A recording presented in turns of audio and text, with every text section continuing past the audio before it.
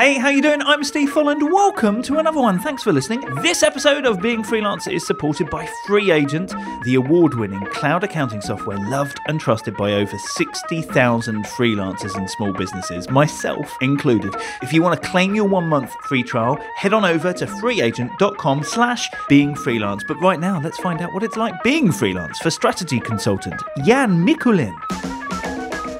The whole point of me working freelance and project-based is so that I can actually work on my own little side projects and ideas and gigs, which was actually a really smart way of doing it because it made me feel less desperate and also more interesting when you're talking to potential clients. While quite a lot of my business is conducted internationally and we do conversations via digital means, I really get more value out of in-person, face-to-face. Your positioning is really important. How you talk about yourself, how you frame yourself in comparison to your competition, but also in terms of putting the message across of who and what you are, is really freaking important. Yes, so there is Jan, who I'm looking forward to talking to. I met him at an event that I was speaking at. So I was doing this thing. Do you remember I did a blog post and a video about 5 ways to find your first freelance clients? If you didn't know that, you will find it at beingfreelance.com. If it sounds useful to you, please do go take a look and listen, read, or watch, whatever. Anyway, I was doing the talk version of that blog post, if you like, for students who were interested in freelancing. And Jan was then. He was an excellent speaker, but he was also a very lovely chap. And we had a good laugh together. And I was really intrigued by the glimpses of his story, shall I say, because we didn't really get that much time to chat about it too much. So I invited him on. So yes, looking forward to speaking to Jan. As ever, you will find what he's up to at beingfreelance.com, as there are for all of our guests. Over 150 episodes. Please do go take a listen. Also check out the videos, the vlog, where I document my freelance week, which is on YouTube, and also the articles, which hopefully you will find helpful, full of quotes that we pull out from the archives of Being Freelance. And you can join us on Twitter and Instagram and, of course, the new Facebook group as well. So I was really keen to bring together everyone who listens to this and enjoys it, who is freelancing all around the world. Basically, I was getting so many nice emails and comments, and I thought, I have conversations with you guys, but you don't all get to speak to each other, and we don't get to sort of discuss things together, because that's what I'm really keen for, not just a place to go and ask questions, though there is that element to it, but we're also doing extra video stuff and extra content and discussions around things which will help drive your business forward. So it's a bit of fun, but also it will help you as you continue your freelance career. And so I'm really excited about it. Please come and say hi. Join the Being Freelance group. There's a link, of course, at the website, or just search for Being Freelance on Facebook and say hi. Right now, though, let's crack on and chat to this week's guest, freelance strategy consultant Jan Mikulin. Hey, Jan. Hey, Steve. You almost made it sound like a little bit of a song there. Mikulin. Did I overdo it? Oh, no. I like it. I love the enthusiasm. It's good. I was trying so hard. Jan, thanks so much for doing this. How about we get started hearing how you got started being freelance? Oh, nice. And straight in. No foreplay, no nothing. I love it. Hey, your name being pronounced correctly, that was the foreplay. I'll take that. I fell into it, to be honest. It was one of those things. So I started out in marketing about 15, more than that, years ago, kind of as a byproduct of me wanting to be a superstar international DJ. And I realized I needed to build myself a little brand so that I could play all around the world and get paid big bucks and become famous. All of which obviously came to pass. But I realized quite quickly that I was better at helping other people build their brands and businesses than I was at mine, because, mine was special, and the rules and laws of marketing and advertising did not apply to me because I was different, because that's the way it works. So spending all of that time and money to learn the information and then just ignore it all was really smart. I was almost bankrupt, actually, and then got to a point where I was like, I actually need to find myself something different. And a mate of mine was working at a really cool digital agency called Weapon 7.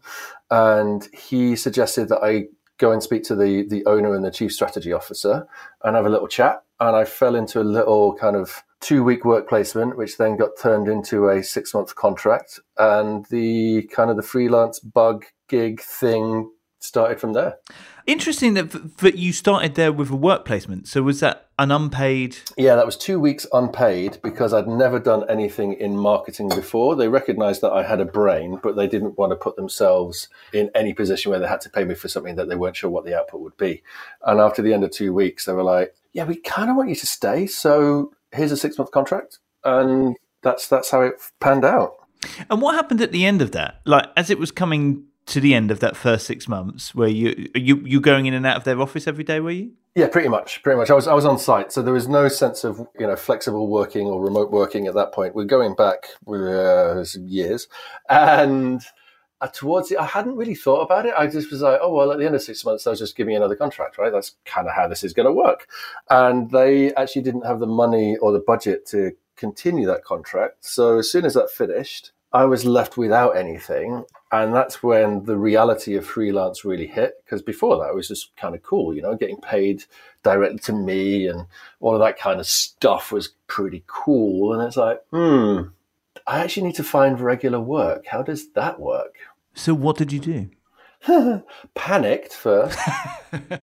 And then started furiously thinking about places where I could actually work, interesting places that I'd heard about while I was at Weapon 7, asking the people with whom I'd worked at Weapon 7 whether they knew any other places, and asking Mark and Stephen, who were the head guys at Weapon 7, if they knew anywhere, and seeing if I could get a recommendation. It's the kind of stuff that actually is, when you think about it, is really common sense and really smart to do. But I was so panicked that I was just throwing stuff at the wall and seeing what would fit. And actually, I kind of stumbled into a bit of a routine, which is now towards the end of a contract, I'll kind of get a sense as whether the contract might be extended and if they know anyone else that might be looking for the kinds of skills that I can offer in case that contract isn't extended. So I started to build a bit of a system and a routine as a result of that. So it has been like your career going forward from that for however, I mean, you always kind of go years, but are we talking like 10 years? We're talking 12 years. Okay, so about the past 12 years. So it tends to be like a contract type job that you would go for. Mostly. I think what I like is to have a discrete focus for something that I do so that I know that I've completed it. Sometimes that's 2 weeks. Sometimes that's 2 months. And one that I came out of a couple of years ago was meant to be 2 weeks. Then it turned into 4 months. And then we ended up working together for 4.5 years, what I call permalance. So I was essentially a consultant for them for 4.5 years, which was an interesting experience. Like working in that way, like did you find a pattern as to when to start marketing yourself or get that work, like put the feelers out? Were there big gaps in between contracts? Like how did you get on? That's a good question. So I had got into a good rhythm before I took on this permalance thing. And I think, after about 8 months of being in the same place, I stopped doing the things that work, which is essentially just keep talking to people in your network and keep an eye on what's happening and remind people that you're available. That's kind of it. You talk about your 5 key things and one of them being tell your network. After about 5 months, I was less and less telling my network because we all assumed that I was there and, nothing was really changing. After 8 months, I just stopped talking to people about other work because I was so focused on doing the work for the client that I had. And so at the end of 4.5 years, I had to essentially start again about 3 years ago now, 2 years ago, 3 years ago, something like that. I had to start from scratch essentially and remind myself, oh yeah, I am actually freelance. Just because I've had a client for 4.5 years does not stop me being freelance. Where the hell do I get work from? So that was started the process all over again. And what would be the biggest gap in between jobs that you had? 10 months. Oh, really? Yeah. What starts to happen as the gap gets bigger and bigger? All sorts. It's interesting. So I do quite a lot of, I'm going to sound like a new age hippie, but I do quite a lot of personal development work. So looking at emotional states and psychological states and keeping yourself in peak state and state. And I always maintain a level of positivity and awareness that it will always work out, not necessarily in the time frame that I would like, and it will always work out. So I'm pretty good at making sure that I save money every month from the contracts that I have. I learned that lesson pretty early on. It's like, oh, all of this money, let me spend it. I need more money. Where do I get it from? So I generally tend to have, unless I'm at the end of a 10-month break, I generally tend to have somewhere between 6 and 12 months worth of money, like to pay bills and rent and stuff, saved so that I can weather any of those storms. I'm sure I'm not the only one thinking, but what did you do in that 10 months? Like, other than personal development, like... It depends, right? So I've had 2 big breaks, one around 9 months and one around 10 months, 9 and 10 months. You could have had a baby. What did you do? I could have done all sorts. I could have gone around the world. The first time I did it, the first 9-month period, I was so focused on just getting work. I basically took those 9 months as a permanent job for me to get work. And that was really quite stressful and actually counterproductive, because I was coming across as desperate and needy, calling the same people in my list over and over and over again, hoping that they, in the 3 hours that I hadn't spoken to them, that maybe they had a gig. So I was basically harassing freelance recruiters for most of that time and looking on LinkedIn and on the web for potential gigs and just treating getting work like my job. And then the most recent time where I had the 10 months, I decided I was going to do that differently. So I would spend half an hour each day in the morning, essentially either sending emails or calling people whom I had some connection with, or building out a broader base. So in the 9-month period before, I was calling the same people and over again. This time around, I did it differently. Well, the most recent time around, I did it differently and was expanding my network each time so that I wasn't calling the same people over and over again. And I also built out a tracking system. So like a spreadsheet that told me who I'd spoken to, when I'd spoken to them, when they got back to me, in a little spreadsheet. And that was it. So the first half hour to an hour of every day, Monday to Friday, I spent doing that. And the rest of the time, I actually spent either reading or working on different projects of my own. Because the whole point of me working freelance and project-based is so that I can actually work on my own little side projects and ideas and gigs. And so that's what I did, which was actually a really smart way of doing it, because it made me feel less desperate and also more interesting when you're talking to potential clients, like, what are you up to? Oh, I'm working on this thing of mine, and da-da-da-da. So it makes you sound a lot more interesting and a lot more hireable.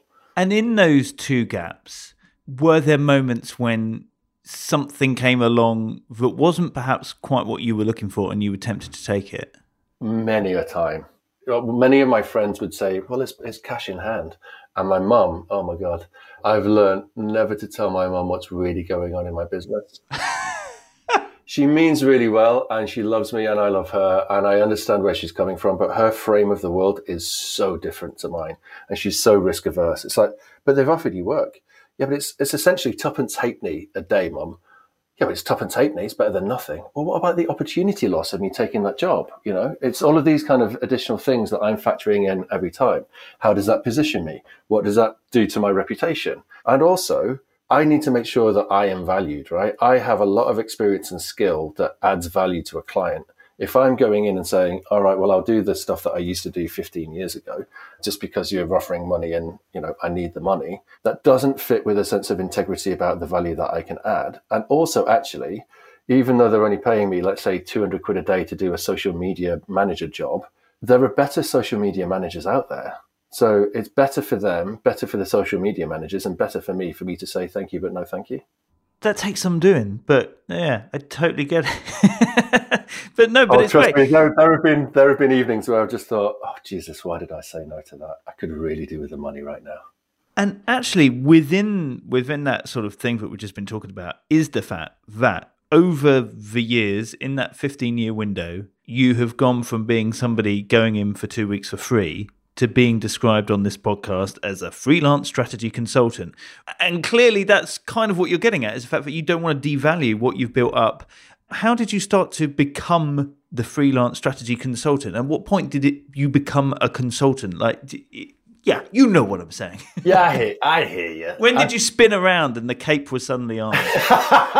Oh, that's an image. I'm going to have to buy myself a cape now. We all need one. Yeah. We do. Although I don't want to put the pants on the outside of my trousers. Anyway, so I think it was when I finished my Permalance gig. because I had essentially moved up the echelons in that agency. I'd started as a super senior planner, moved to planning director, global planning director, and then global head of digital marketing, and kind of putting all of those things together in terms of a reputational perspective and also an experience perspective and the kinds of conversations I wanted to have. So to use a little bit of industry jargon, I wanted to have more upstream conversations, so conversations with more senior people, like earlier in the whole process between, rather than having a conversation, this is the brand, this is the campaign, and I'd like you to execute it like this. I wanted to be having more conversations around, well, why are we having a campaign? And how does that map to the brand? And is the brand actually telling the right story? I wanted to be having more of those interesting conversations because those are the kinds of conversations I was having when I was Permalance. So I looked around the space to find the kind of positioning language that people were using, and what really fit for me that gave me both the stature and the positioning, but also a bit more of scope, was strategy consultant. When we were figuring out, like before we started chatting, before what everybody else heard, backstage, as it were, we were discussing what to call you. And it was interesting because you said, well, actually, it kind of depends who I'm talking to. This is true. So I think while there is this kind of umbrella term of strategy consultant, I think dependent on the kinds of people with whom you speak, that means different things to different people. And the word consultant actually means different things to different people. So in certain parts of the US, consultant means a super lowly person, whereas in other parts of the US or the UK or most of Europe, you say consultant, and depending on how you frame that, they will see the years of experience that you've done and they'll see you as a super high-end person. Similarly, like the word executive can mean like a junior person, or it can mean in the boardroom. One has to be really careful. God, I went very high caliber there. I have to be really careful, and others in this industry have to be really careful about the language that they use to describe themselves. And it's like I would say to any brand or business with whom I was working, your positioning is really important. How you talk about yourself, how you frame yourself in comparison to your competition, but also in terms of putting the message across of who and what you are, is really important. So that's kind of the same for all of us. Mm-hmm. It's exactly the same for all of us. It's really freaking important. Now, you came out of the Permalance thing, and that was like 3 years ago or so. And suddenly you're the freelance, well, not suddenly, but you're now the freelance strategy consultant. How do you continue to market yourself? Because everything seems to be relationships, phoning people up, talking to people. Like, is that all you do, as and all in quotation marks, but as in there's no blogging or YouTube videos or speaking or like I wrote a book or, you know, the million things that I've heard before. Yeah, that's really fascinating for me. So when I left my Permalance gig, I had about 6 months between that and a gig. Part of that was around me taking some time off and refreshing my mind. So I took 3 months off just to be like, okay, now what do I do? And went on a couple of holidays, blah, blah, blah, and started reading this book called Deep Work by Cal Newport. And something in that book really resonated with me. I'd been doing quite a lot of social strategies and digital integrated strategies and talking about how to use social media to build your brand, blah, blah, blah, blah, blah. And this book was really counter that, this idea of, yes, there is value in it, but how much value for how much energy and input? So after reading that book, I came off all social media other than LinkedIn, which I decided was business media rather than social media. And that kind of removed any of those types of opportunities, essentially. It was a calculated decision because I wanted to get into more, as he would call it, deep work. So the work that actually creates more value. And I know that's a very charged term, considering the fact you and I are on a podcast that's going to be shared on the interwebs via socials and ting. Yeah, but not by you, apparently. No, not by me. I'm not going to help in any promotion. God, no. Not on social. I will talk to my friends and network around the fact that I am, I've been interviewed for this awesome podcast by this awesome dude. But for me, and my personality as well, I decided that I wanted to create deeper, more meaningful relationships. And at that time, social felt so far away from that. It was very broadcasty, not really much in the way of a value exchange. And while there was a scale opportunity, there was a link. I felt a little bit inauthentic in that space. And it was more about the highlights of one's life rather than the reality of life. And you can't really get into a really deep, awesome conversation on Facebook, for instance. That being said, now that I've spent a few years kind of as this strategy consultant and I'm repositioning myself in that way, I've actually recently come up with an idea that I want to launch totally separate to the business that I do. And that's going to include writing a book and setting up a YouTube channel to support that. So I'm now, not that I've come full circle, I think I just need to be smart around how I do that. So you came off Twitter or Instagram or whatever, but you focused... I was on all of them. Snapchat? Yep, I was on Snap, I was on Pinterest, Instagram, Facebook, Twitch. I was on basically all of them so that I could understand them and talk about them with clients. Of course. So you then strip it down to LinkedIn. Does that mean that you then focused a lot of activity on LinkedIn? I focus, and this is the thing that I've learned over the last few years. So I just recently over Christmas read this great book called Fanatical Prospecting by Jeb Blunt. Jeb Blunt. And although it's very American and very, very sales oriented, there's a really good kind of 3 key things in there. And the primary one is around consistency. And I think what I've noticed about myself over the last 18 months or so is that I do a furious amount of work for a little bit, and then I take my foot off the gas. And then I do a furious amount of work for a little bit, and then I take my foot off the gas.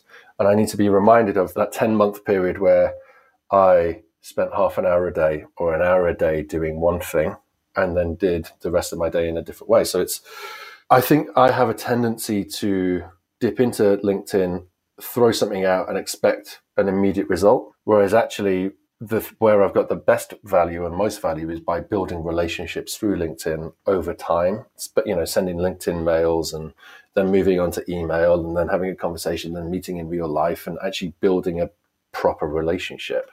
So I think that the kind of the constant conflict that I have is around how do I get scale and depth? And I think that's the real challenge. And so you're building a relationship online. At some point then you're saying you would reach out to somebody and say, hey, blah, blah, blah, how about we meet up? Absolutely. For me, it's all about face-to-face, handshakey stuff. While quite a lot of my business is conducted internationally and we do conversations via digital means, like Gmeets or Skypes or Zooms or FaceTimes or WhatsApp videos or, all the kind of the plethora of tools that are out there to support that. My personality, I really get more value out of in-person, face-to-face. Now, we met in person, face-to-face, the first time. And I remember sitting down and you telling me that you were from the Hawksby Collective. Mm-hmm. Now, you're still freelance, so tell me what the Hawksby Collective is. Oh, look at you. You should do podcasting and interviews and stuff for a living. It's like Parky, isn't it? Yeah, I love it. You really are like Parky, actually. It's brilliant. So the Hawksby Collective is essentially a network, a community of freelance associates dispersed across the world. So we're just short of 500 people now across 29 countries. And we come together in a swarm methodology. That's the technical parlance, which basically means you just bring some people together to deliver the work that needs to be done based on their skill set, their availability, and their work style. One of the big things that we at Hawksby talk about is work style, making sure that work fits around your life, not the other way around. And we've been going for about 3 years now, and I've been a partner for 2. We essentially want to create the opportunity for people to work anywhere in the world without any kind of bias. So you don't have to be present in the office from 8 a.m. till 8 p.m. to make sure that you keep your job. It doesn't matter whether you have kids or not, or whether you're single or not. None of that really matters, as long as you can deliver the output required by the time needed within budget. That's it. Just to make sure I'm understanding it right, it's kind of like an agency, like it's like the A-Team. Like you put together a team of people, freelancers, for specific jobs, kind of like an agency would, but there is no agency. Yeah, more or less. So I think people struggle. So there's a massive shift in the way that organizations are looking to leverage outsourced talent right now. And what I mean by that is a lot of big business and a lot of small business look at the agency model and realize that it's broken. You're paying for swanky offices and, beer at 4 p.m. and awesome pool tables and away days and all of that kind of stuff. That's all baked into the price that you pay. And most of the time you'll be told in the pitch that you'll have the senior support and the big guns will go into the pitch.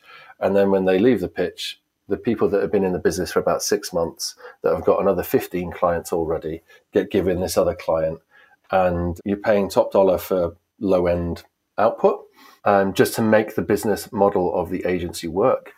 Whereas where we come from is very much along the lines of, well, we don't have a base of operations, a physical space, so you're not paying for a rent and you're not paying for a swanky office. You pay for the skills and the time that you need to deliver what you're after.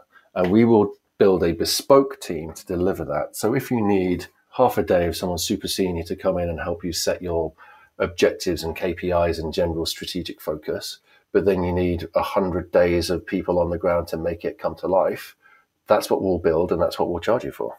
And so who is pitching for the work? We all take group responsibility for that. So we don't have a new business function. We don't have a sales team. We don't have a marketing team per se.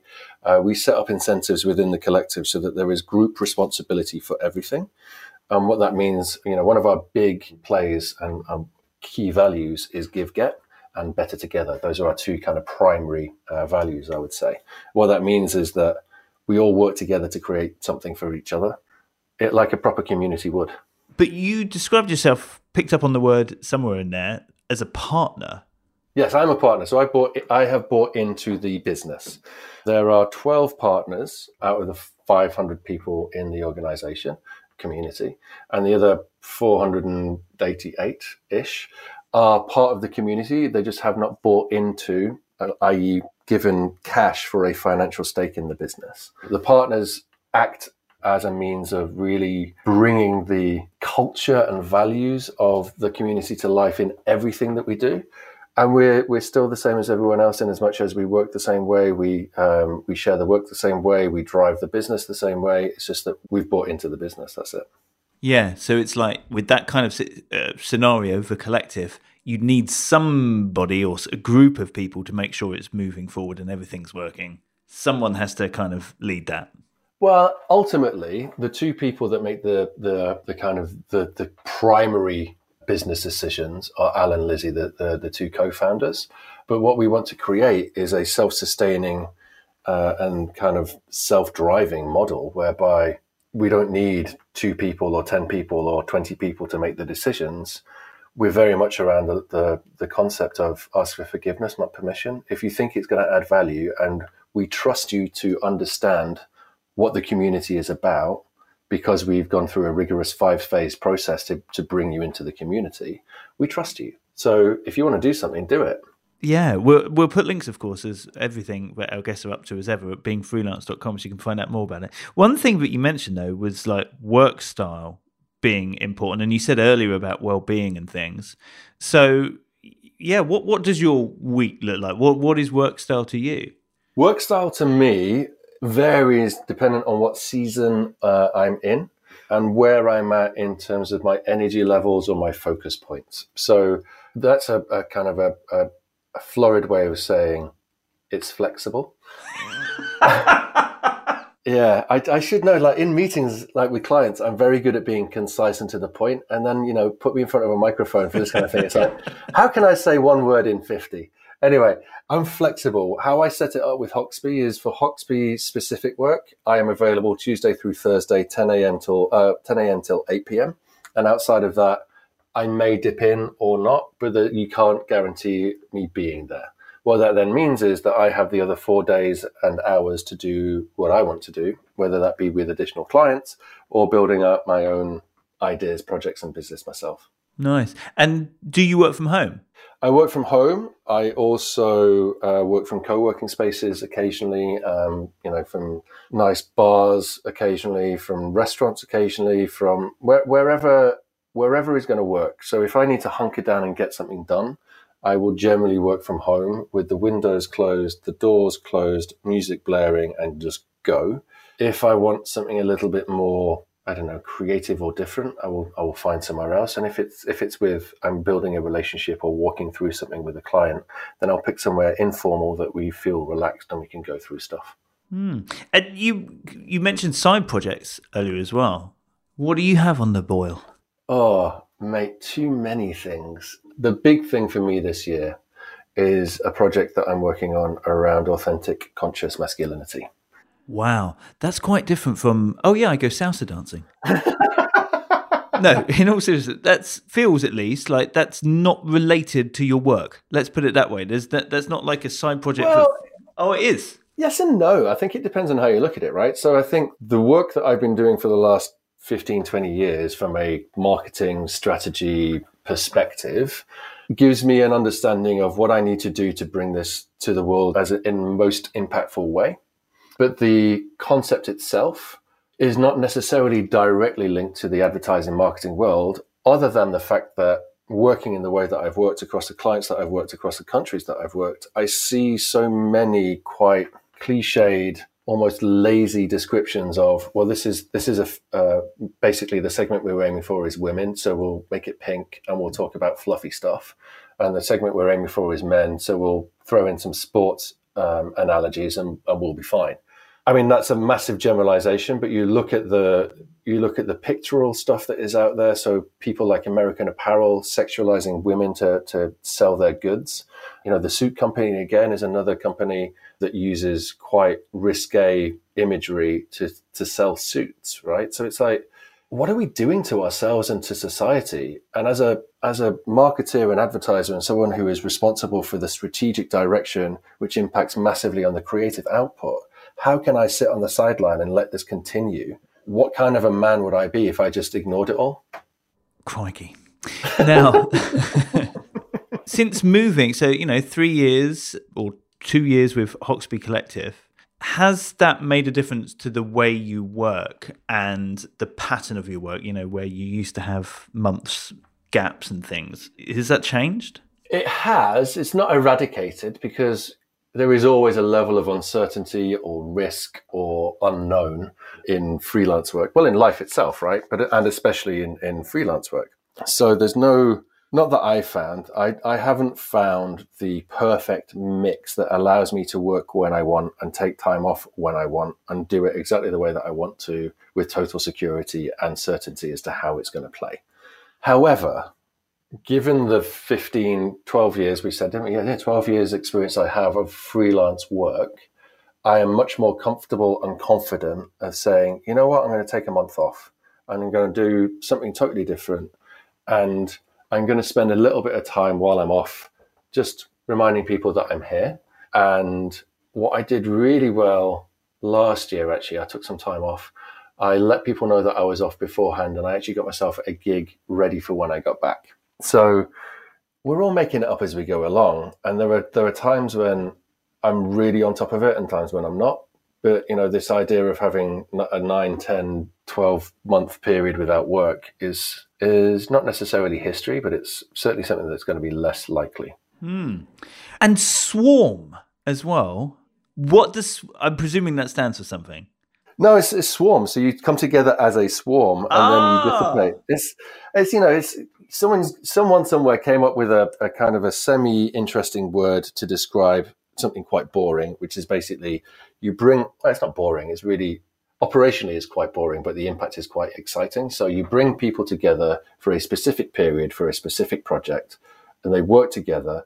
And then when that project is over, they don't need to stay together. They can dissipate and do something else. Now, I always do this thing where I ask for 3 facts about yourself. Make 2 true, 1 a lie, and let me figure out the lie. I know you're hesitant and reluctant to do this, as we can tell. But nevertheless, what have you got for me, Jan? So, I know you want to keep these nice and succinct. So, here we go. I once called Paul Weller Peter when I interviewed him. I once DJ'd at a private party naked. I once received an award in person from Princess Anne. Wow. I wish at least 2 of these were combined. Yeah. Okay. What was the award that you got from Princess Anne? So I was the County Cadet of the Year for St John Ambulance. So I was the Greater Manchester County Cadet of the Year. Paul Weller, how come you were interviewing Paul Weller? So I used to do student radio, and I ran a music show, a weekly show that did quite a lot of kind of interesting stuff. I interviewed Danny Minogue, Youssef, some kind of really niche people, some genre-specific people, and a couple of big people. And I'm a massive fan of Paul Weller. And I was so starstruck that I called him Peter. What happened? He actually took it in his stride, and he just gave me a look and then a little cheeky smile. And I obviously practically shat myself. And then we continued. And I found out later that is not normal. So he's normally very dismissive around those kinds of things. And he gets bored in an interview very quickly. And if he doesn't like what you're doing, he'll just say, I think we're done. But, we got a decent segment. And you DJ'd naked? Yes. It wasn't like I was the only one naked. I'm not sure that makes it better, but go on. Because now I'm imagining the whole audience dancing naked. More or less. Oh my God. More or less. It's it's kind of a fetish-themed private party. So did they book you as a DJ and then bring that up in at what point was? So it's through some mates of mine, and they said, we're looking for a DJ for this fetish-themed party. We can't really find anyone. We don't really know the scene, although we like the idea of it. We've seen the images. We want to do this party. Would you do it? I was like, hell yeah, why not? Okay. But I suppose most of the time you were hidden behind the decks. Yeah, although it was on a kind of one of these trestle tables, so you could see underneath. Right. Okay, and we did that whole thing without references to 7 and 12 inches, so that is good. Honestly, these are all believable. These are all utterly believable. I don't know. You never called Paul Weller Peter? Oh, no. Ah! I didn't DJ naked. Oh, no! I'm so disappointed. So disappointed. I am as well. I wrote it. I was like, God, I wish I had DJ. Yeah. I wish I'd even been to a fetish party. Well, excellent. Well done. You totally got me. Now, if you could tell your younger self one thing about being freelance, what would that be?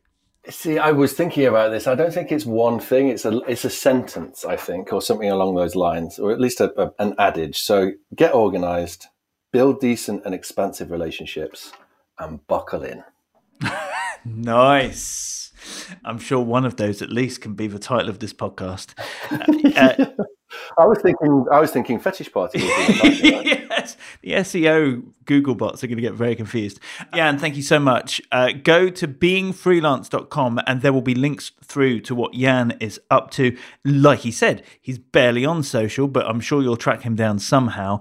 So go and do that. If you need a naked DJ, it sounds like he's up for that too. And of course, you can find out more about the Hawksby Collective to boot. We'll also put links to the books that Jan was chatting about as well. While you're there, sign up for the newsletter. Go on, be a love. There's also the vlog where I document my freelance week, like what I get up to. And for that matter, if you go back to episode, what would it be? Probably episode 75, you will see me and Jan at the event that we were both speaking at, which is how we met. So, like cuddled up on that tiny little sofa that they put us on. So you can go and, go and watch that as well. So episode 75 of the Being Freelance vlog, Jan makes a special cameo. Oh, and of course, do me a favor, share this with the world. Go tell as many people as you can. Oh, and actually, don't forget the Facebook group. It's so new that I forget that it exists. Go and join the Facebook group as well. And obviously not Jan because he's off Facebook, but everybody else who hasn't deserted it yet, go, and it would be lovely to see you so that we're not just, being freelance, but we're being together in the group as well. So come and join us and say hi there. But for now, Jan, thank you so much and all the best being freelance. Thank you very much, man. It's been my absolute pleasure.